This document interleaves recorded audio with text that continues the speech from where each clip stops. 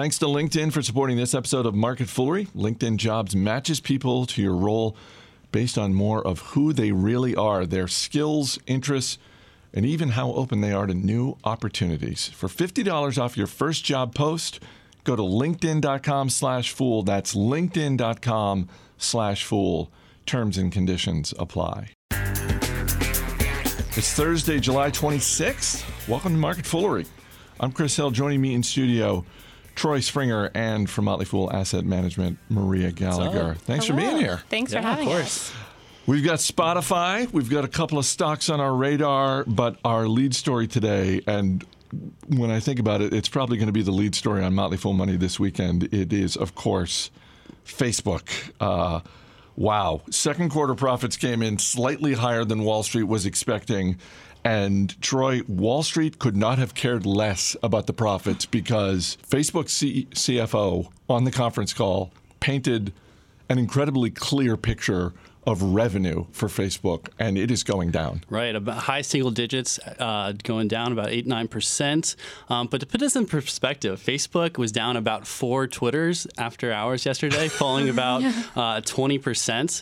One thing I'd say about the revenue growth is that 8 or 9% may sound a lot for a normal company, but this is a company that grows revenue year over year at around 40 to 50% every year. So that may not sound as scary as it sounds, but the main problem with their revenue growth is they're unsure about how to monetize the new stories business. And I think Snapchat has kind of been in a similar boat trying to figure out a way to monetize stories.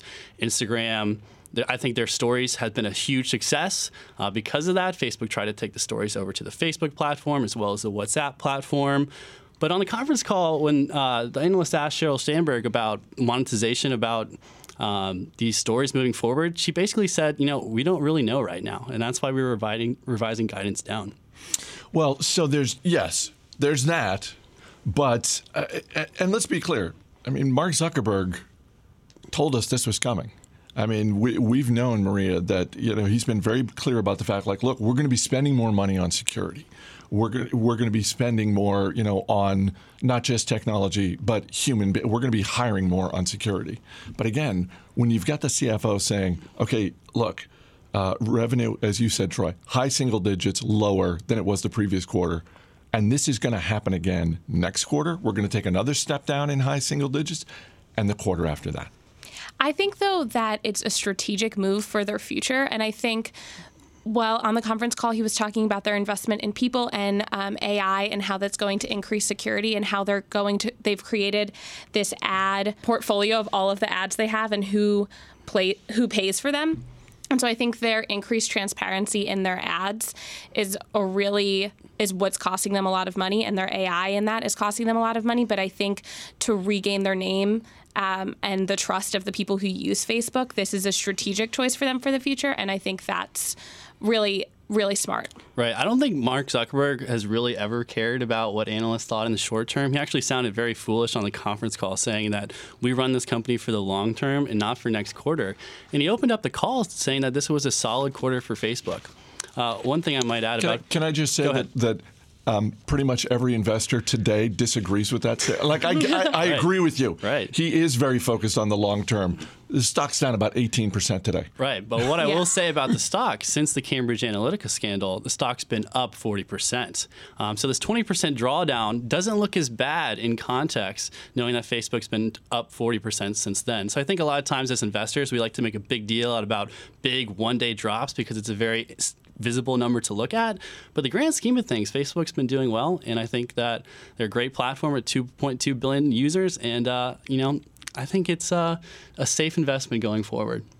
Yeah, I agree. And I also, archive was the word I was looking for. It's an archive of their ads. But I also think something to note that nobody asked about that I thought was interesting is that their average price for ads is up 17%. And I think with this deceleration, I wonder if they're going to start charging more for ads. And I think with their rhetoric around being helpful with small businesses, if this is going to be something that drives away small businesses because they just can't afford to have ads on Facebook anymore like they used to. So I thought that was an interesting statistic to bring up that no one asked about in the questions part of the conference call, but I thought was really interesting. It will be interesting to see, as you broaden the picture here and you think about just digital advertising dollars in general, if in fact they are not going to be flowing as readily towards Facebook, who stands to benefit from that? And we've seen, just if you look at the stock performance of Twitter over the past year, that's worked out really well. I also feel like if Snap is ever going to do anything, right now is the time. Like if Snap can't really make their bones in the next 6 months off of what is happening with Facebook right now, then maybe it's time to pack up and go home. Yeah, I mean, I'd push back on that statement a little bit. You know, a lot of people have said that Facebook's dip in revenue is Snapchat and Twitter's space to gain. But I mean, I'd argue that Facebook and Instagram specifically is just such a powerful platform that I think Instagram is continuously leading Snapchat and out innovating Snapchat, and especially Twitter. Their new Instagram TV, I think, is going to be more revolutionary than the Instagram stories. And I mean, video is a huge way that I think Facebook's going to continue to monetize their platform, both on Instagram and on Facebook.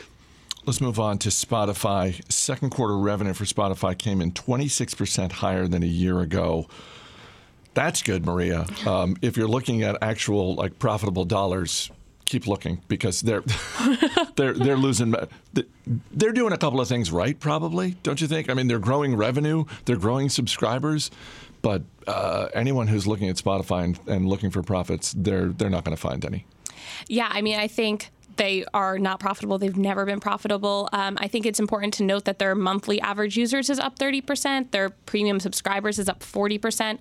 But like you said, they haven't been profitable. And I think that draws more questions about the industry and less about the company. It's a strong company, but the music industry, the streaming service industry is so young. And also they're paying so much in royalties. Like Spotify only gets 30% of the money, and then 70% goes back to the labels for royalty. So I think that just begs the question of how profitable is this industry, less of the question of how profitable is Spotify. So the fact that shares of Spotify are up like 3-4% today. I mean, where do you think that optimism is coming from? Is it just sort of the growth, the feeling that, well, look, they are growing their paid subscribers, they are boosting their overall revenue, so at some point the profits are going to come? The market's really paid a big premium to companies who command a lot of data. And that's what Spotify has. They have a lot of data on the users, what their preferences are, similar to the Netflix argument, where Netflix has more data, where they can provide a better experience.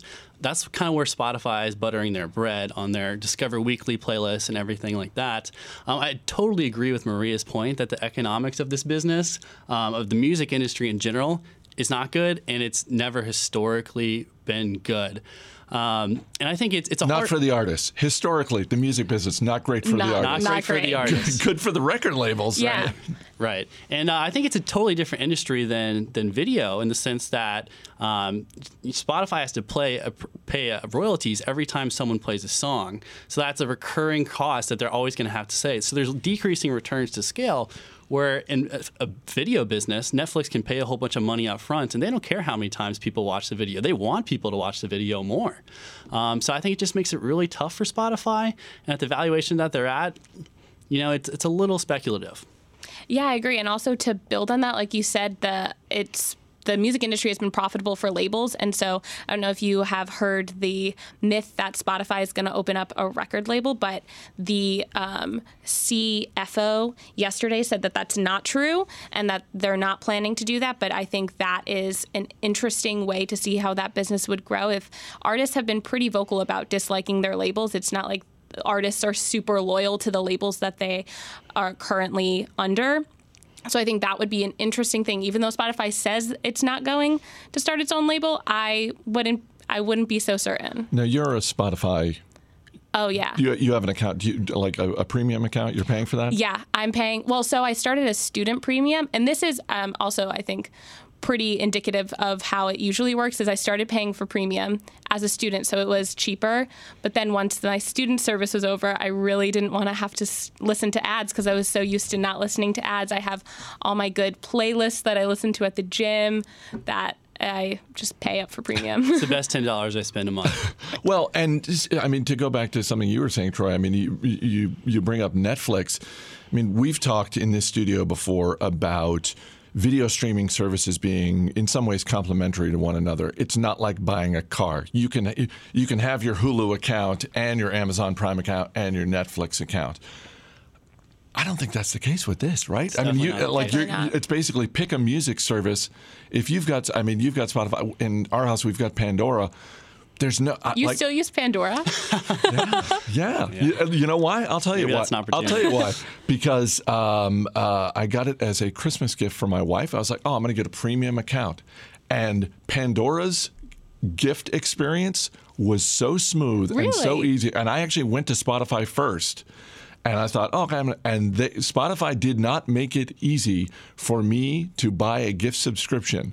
So to the extent that anyone at Spotify is listening, you might want to work on that. Can you name your playlists in Pandora? Because I think that's my most excited I get about Spotify is when I come up with a new playlist name. You know what? I don't actually use the account. I just got it for her. So I don't know. But, hey, that's a nice little thing. But again, they're not.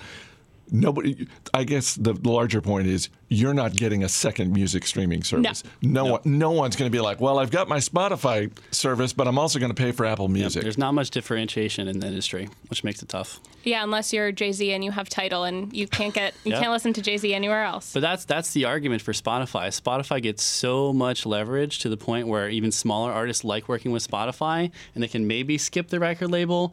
That's really the huge opportunity for Spotify. But with not enough differentiation between them and Apple Music, it might be hard for Spotify to gain that much leverage to actually cut out the middleman in the record labels. Quick thanks to LinkedIn. The right hire can make a huge impact on your business, and that's why it's so important to find the right person. And where do you find that person? You find them on LinkedIn. It is more than the world's largest professional network. It's also a better way to find great talent. 70% of the U.S. workforce is already on LinkedIn. Businesses rate LinkedIn jobs 40% higher than job boards at delivering quality candidates, which is what you want. If you're hiring, you just want quality candidates. And you post to job boards and you hope you're going to find the right person. But let's be honest, how often do any of us actually check job boards? And for most people, it's an occasional thing. That's one of the great things about LinkedIn. People go to LinkedIn daily to explore job opportunities and to grow professionally. So hurry on over to linkedin.com/fool and get $50 off your first job post. That's linkedin.com/fool. Terms and conditions apply. So every week on Motley Fool Money, we have stocks on our radar. And so I wanted to bring that to Market Foolery with you. And I'll start with you, Maria. What is a stock you've been looking at this summer? All right, I'm going to preface this by saying that consumer packaged companies haven't had the strongest run recently, and General Mills, who I'm going to talk about, isn't an exception. Their stock's down around 27%, and they haven't had sales growth since 2013. But this company's been around since 1928. I think there's a reason behind that. I think it's an opportunity to buy it because it's priced and treated in the market like a company that's in terminal decline.